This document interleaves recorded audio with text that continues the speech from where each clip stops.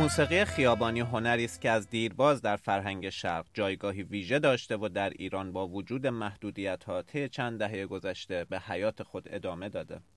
سختگیری‌هایی که در این زمینه از سوی حکومت به ویژه در مورد زنان خواننده اعمال می‌شود، موجب شده تا بسیاری از هنرمندان در کشور همسایه ترکیه به اجرای موسیقی خیابانی بپردازند.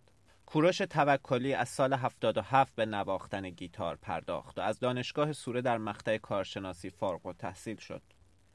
آقای توکلی میگوید تا به حال بیش از 100 اجرای رسمی و غیر رسمی با گروهش به نام ویرا در ایران داشته، بیش از 13 موسیقی فیلم ساخته و در زمینه تهیه کنندگی موسیقی فعال بوده، پیش از آن که به عنوان هنرمند موسیقی خیابانی به ترکیه برود. حضور او در ترکیه پیش از هر چیز به گفته خودش جستجوی راهی برای ورود به بازار حرفه‌ای موسیقی است. در این قسمت کوروش توکلی مهمان زمانه است و درباره فعالیتش در زمینه موسیقی و حضورش در ترکیه با او به گفتگو نشستیم.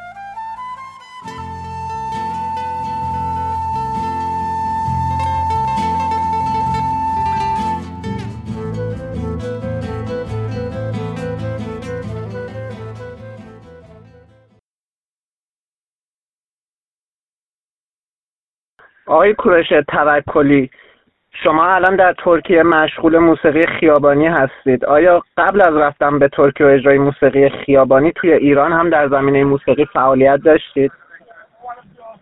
حضورتون عرض کنم که بله، من 4 سال ایران توی خیابون‌های مختلف تهران ساز زدم. بله.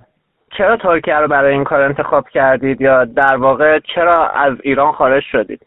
حقیقتا من برای پیشرفت شغلم از ایران خارج شدم و نه تنها برای موسیقی. من شغل اصلیم و دیگرم پروداکشن از کار تصویر و تیوی هست و از ایران خارج شدم که بتونم کار مدیام رو گسترش بدم و کار بیشتری و بزرگتری انجام بدم. آیا توی ترکیه برای کار و اقامت با مشکل روبرو شدید یا کاراتون به خوبی پیش رفته؟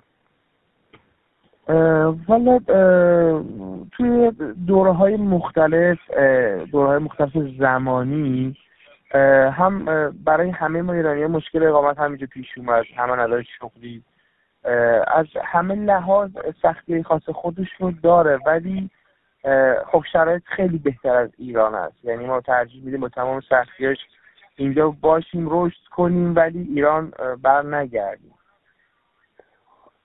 آیا توی ایران وقتی که موسیقی خیابانی اجرا می کردید با برخوردهایی از سوی مامورا و اینا هم مواجه شده بودید یا فشار دیگه‌ای روی کارتون بود؟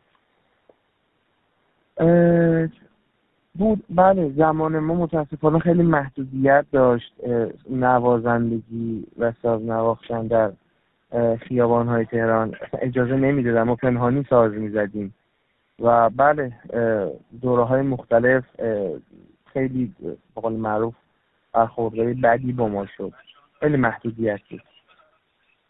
اما در ترکیه آیا این برخوردها با شما صورت نمیگیره؟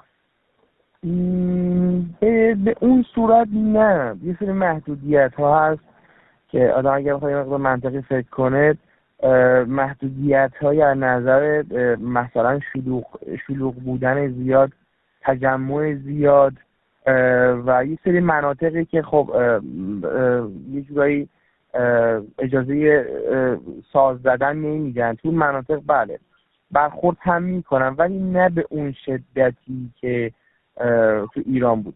ما دردمون اینه که ما تو ایران از خودمون، از خودیهامون به قول معروف حرف میشنیدیم، تنبیه میشدیم، سازامون رو میگرفتن.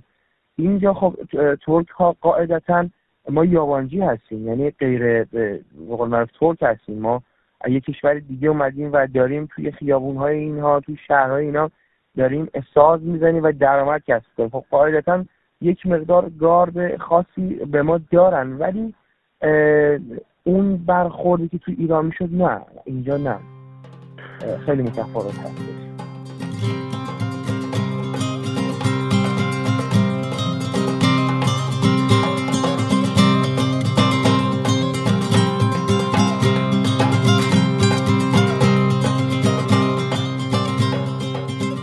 آیا الان به لحاظ مالی یا به لحاظ زندگی کار براتون راضی کننده هست و کلا چه چشم اندازی برای آینده دارید؟ آیا تصمیم دارید توی ترکیه بمونید یا قصد بازگشت دارید یا دوست دارید جای دیگه ای برید؟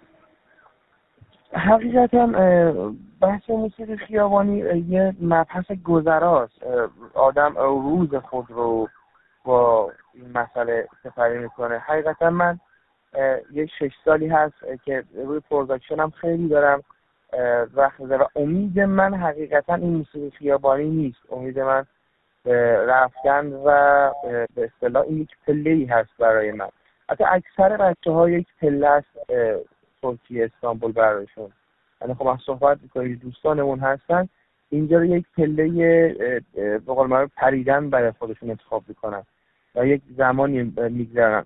دوستانی هم بودن بله برگشتن ایران، ولی نه، من امید بر این دارم که یک مقدار کارهامو جدی‌تر بکنم و مقصدم کشور دیگه‌ای باشه غیر از ایران برای رشد کارم.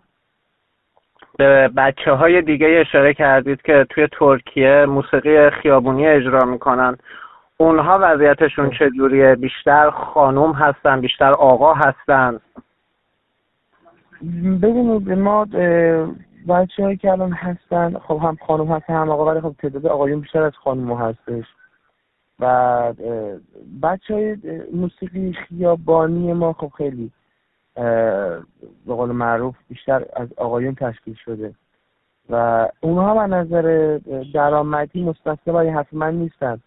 همه ما داریم روزمره‌مون رو سپری می‌کنیم، شکر خدا می‌کنیم، ولی خب واقعا اگر خدای نکرده یک کدوم از ماها مثلا درگیر یک بیماری سختی بشیم که احتیاج به بیمارستان داشته باشیم، خب شرایط برامون خیلی سخت میشه. بیمه‌ای که ما هستیم بیمه به اصطلاح خیلی درصد پایینی رو دولت ساپورت میکنه. روی این حساب ما اگر مثلا یک همچین مسئله برامون پیش بیاد متاسفانه باید خودمون رو درمان کنیم. خیلی بچه‌ها بیمارستان نمیرن، دکتر نمیرن و خب این خیلی فاجعه.